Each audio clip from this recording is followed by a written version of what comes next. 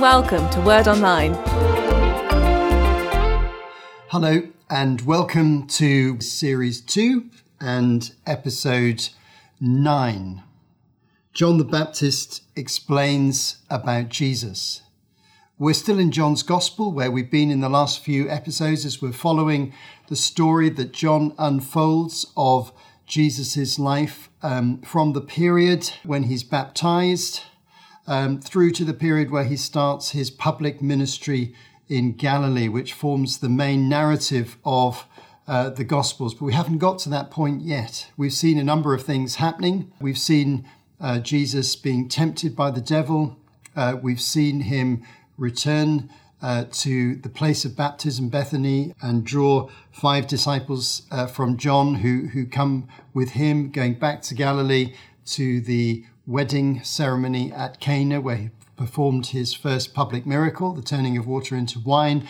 And then he came back to Jerusalem for the Passover feast. And in previous episodes, we've looked at the remarkable event where he went into the temple and challenged the market traders, turned their tables over, tried to upset the money changers and those buying and selling animals for sacrifices. And then in the last episode, whilst he's still in Jerusalem with a handful of disciples, we know of only 5, maybe there are a few others by this point. In the last episode, we discussed the remarkable story of a private meeting between Jesus and a Jewish religious leader by the name of Nicodemus. And we discussed how Jesus explained to Nicodemus that the essence of true religion and true Christianity following him was not about obeying a particular religious code, rules and regulations, but about an inner spiritual change so dramatic that it's likened to being born at the beginning of your life, your natural birth, a spiritual birth which Jesus described as being born again. And he said we must be born again in order to enter into the kingdom of God. So Jesus is in Jerusalem. 2 very contrasting events take place. John the Baptist is still operating nearby, down by the river Jordan, from his base there. And he's still baptizing, he's still preaching, he's still drawing crowds after him. And so John's Gospel now takes us to the period after the discussion with Nicodemus and takes us to John the Baptist. And we hear from John the Baptist some of the things that he was saying at this particular time after he'd baptized Jesus, after Jesus had publicly started moving around and teaching and performing miracles to some extent. John then makes some important comments and he explains more about his role, Jesus' identity, and the future for Jesus' ministry. So that's the topic we're going to discuss today in a passage that's in John chapter 3. And we're going to read from verse 22 to verse 36, which is the end of the chapter. So join with me. Let's read the text and see what John is saying and what the significance of it is for us. After this, Jesus and his disciples went into the Judean countryside, where he spent some time with them and baptized. Now John was also baptizing at Enon near Salim, because there was plenty of water, and people were coming and being baptized. This was before John was put in prison. An argument developed between some of John's disciples and a certain Jew over the matter of ceremonial washing. They came to John and said to him, "Rabbi, that man who was with you on the other side of the Jordan, the one you testified about, look, he's baptizing and everyone is going to him." To this John replied, "A person can receive only what is given them from heaven. You yourselves can testify that I said, I am not the Messiah, but I am sent ahead of him. The bride belongs to the bridegroom. The friend who attends the bridegroom waits and listens for him and is full of joy when he hears the bridegroom's voice. That joy is mine, and it is now complete. He must become greater. I must become less. The one who comes from above is above all. The one who is from the earth belongs to the earth and speaks as one from the earth. The one who comes from heaven is above all. He testifies to what he has seen and heard, but no one accepts his testimony. Whoever has accepted it has certified that God is truthful. For the one whom God has sent speaks the words of God, for God gives the Spirit without limit. The Father loves the Son and has placed everything in his hands.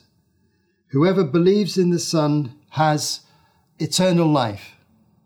But whoever rejects the Son will not see life, for God's wrath remains on him.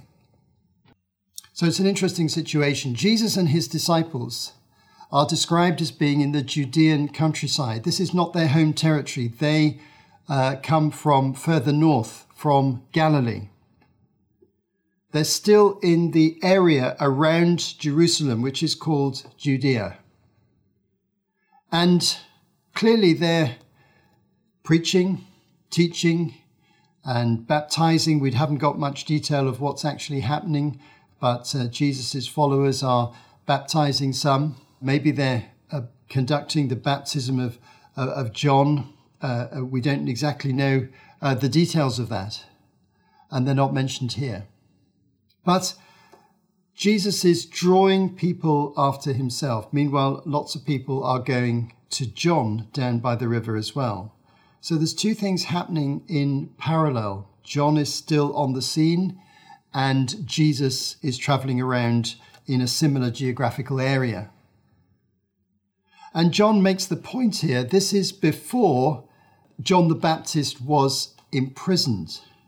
We saw in an earlier episode that Luke described the fact that John was subsequently imprisoned by a ruler called Herod the Tetrarch, or Herod Antipas, who ruled in Galilee, where John was connected, and he ruled in some other areas where John conducted his baptisms.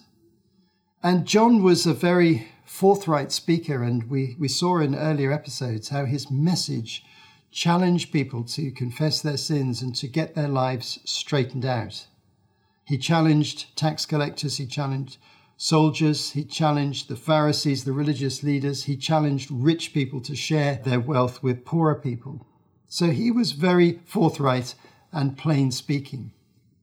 And it appears that he confronted Herod Antipas, who had decided that he wanted to marry a lady called Herodias, who was already married to his brother Philip, who was also ruler in a different district. And she divorced Philip and then married Herod Antipas, which was against the Jewish religion. And John confronted Herod over this and over other things, and was put in prison and ultimately executed. But John's point here is this had not yet happened. So we're in a time where John is still active, and we'll tell that story a bit later on when we come to it as recounted in the Gospels themselves. Now, John, in verses 27 to 30, John the Baptist very clearly identifies what his role is. In answer to questions, he explains, as he has done previously when he's been asked similar questions, that he is not the Messiah. He is, in fact, sent ahead of the Messiah as a prophet. So John is a wonderful example of a biblical prophet. A biblical prophet doesn't draw attention to themselves. They're not the central focus of their ministry. Their role is to draw attention to God's revelation and people's situation. and to challenge people to get right with God and to find his way in their lives. That's really what prophets did, either on a grand national scale or on a personal scale.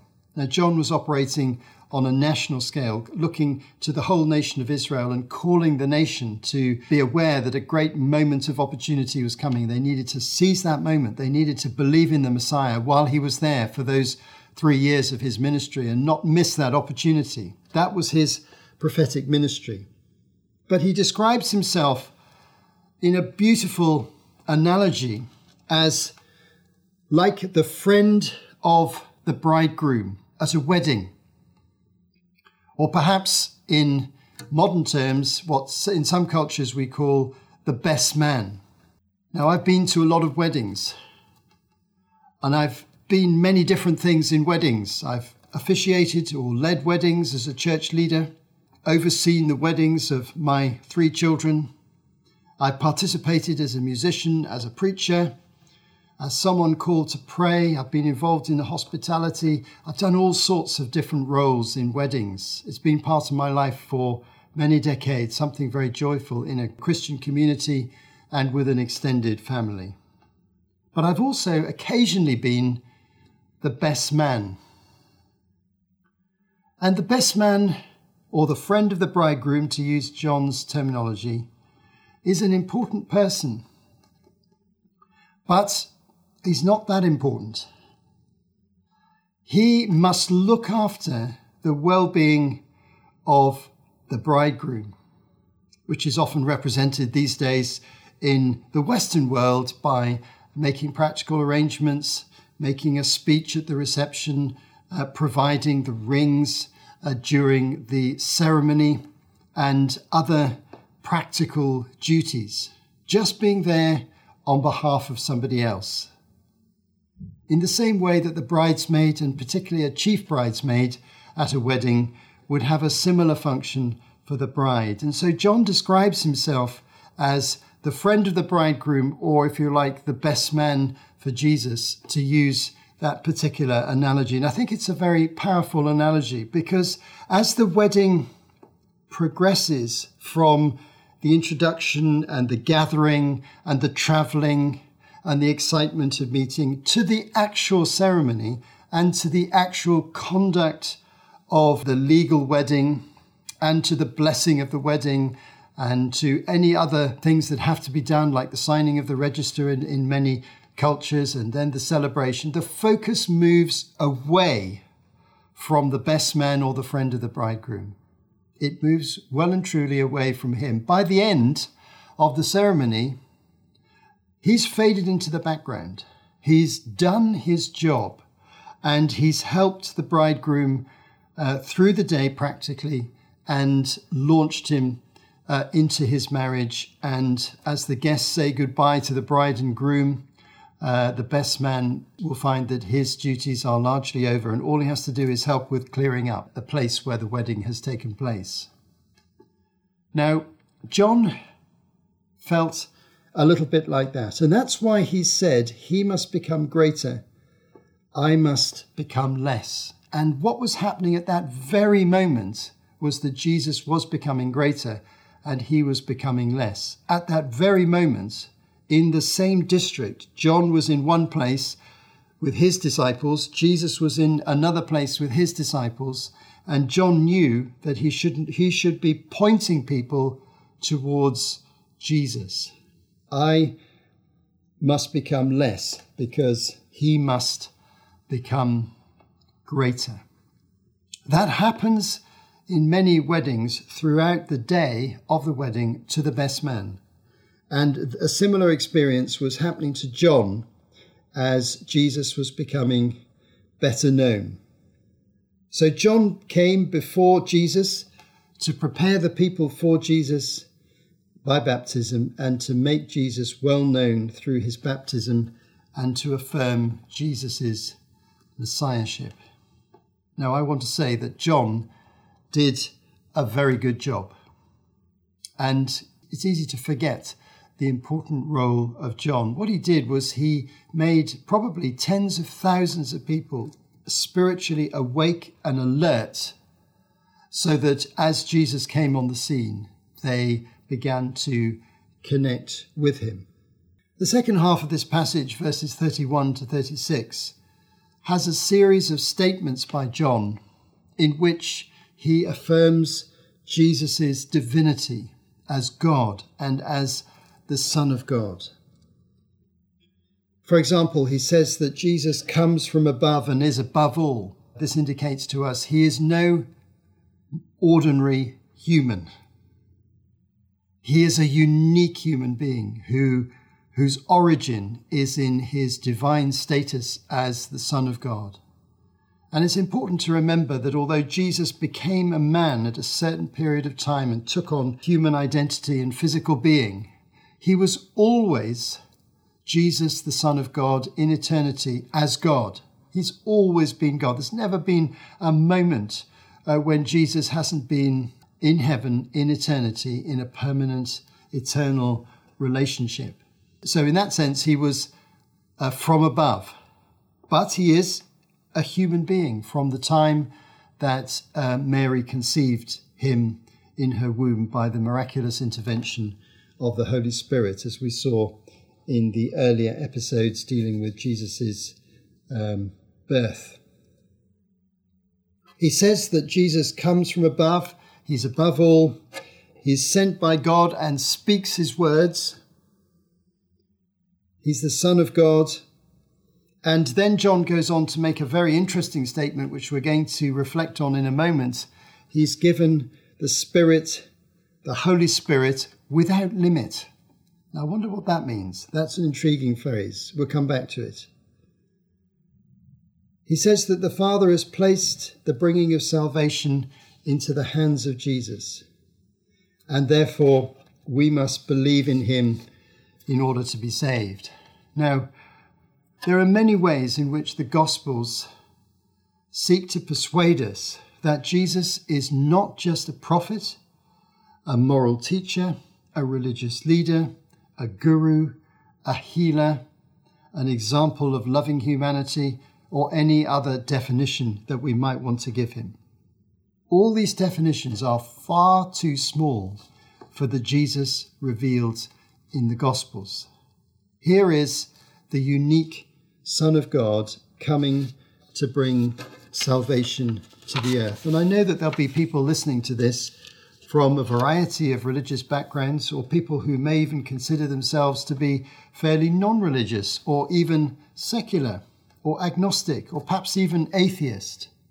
And many people honor Jesus as a religious leader or teacher or guru, but haven't really faced up to the fact that the whole of the New Testament claims that he is actually the unique one and only Son of God, God and man in one person, who came to perform a unique function of saving the human race that no one else could do. And so I'm encouraging you to reflect on this passage as on many other passages and think whether your view of Jesus is an adequate view of Jesus. I want to just make a few final reflections. Here's a very interesting passage in terms of identifying again, and we've seen it before, we'll see it again, the Trinitarian relationships of God.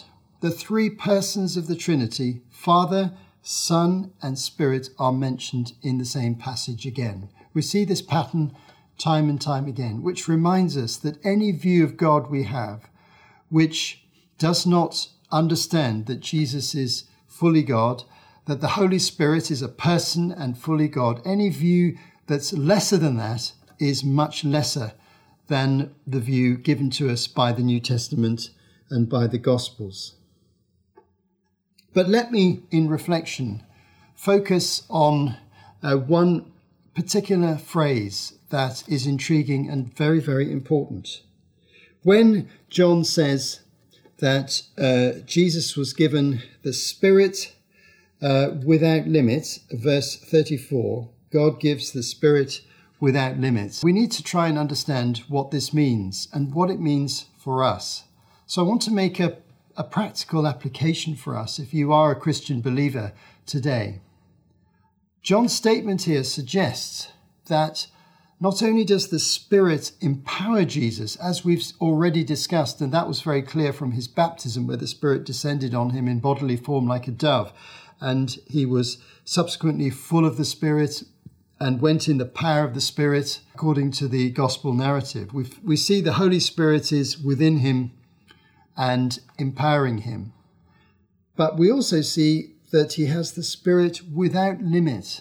Now, the Spirit's activities are many. The Holy Spirit can do many things, perform many miracles, give many spiritual gifts to individual people. The phrase having the Spirit without limit suggests that Jesus could operate in any spiritual gift to whatever extent he needed at any time that he needed to. The spiritual gift of teaching, the spiritual gift of healing, the spiritual gift of performing miracles of provision, the spiritual gift of having supernaturally given knowledge that it's not possible to know by any human means, the spiritual gift of casting out evil spirits and overcoming spiritual darkness in people's lives and driving that force out from them, and other gifts that we could name. These gifts are mentioned in the New Testament, but it appears that Jesus could function in any or all of those gifts, and he could use them at any time that he needed. The Spirit's gifts were given to him without limit. But what does that mean for us if we are Christians? We obviously don't have the Spirit without limit. But 1 Corinthians 12 teaches us as a Christian community how the Spirit functions within our midst. And I want to compare this with what John has just said about Jesus as a point of reflection and application. So I want to turn to 1 Corinthians chapter 12, and I'm going to read from verse 4 to verse 14. This is a passage talking about the activity of the Holy Spirit and his gifts to the church. There are different kinds of gifts, but the same Spirit distributes them.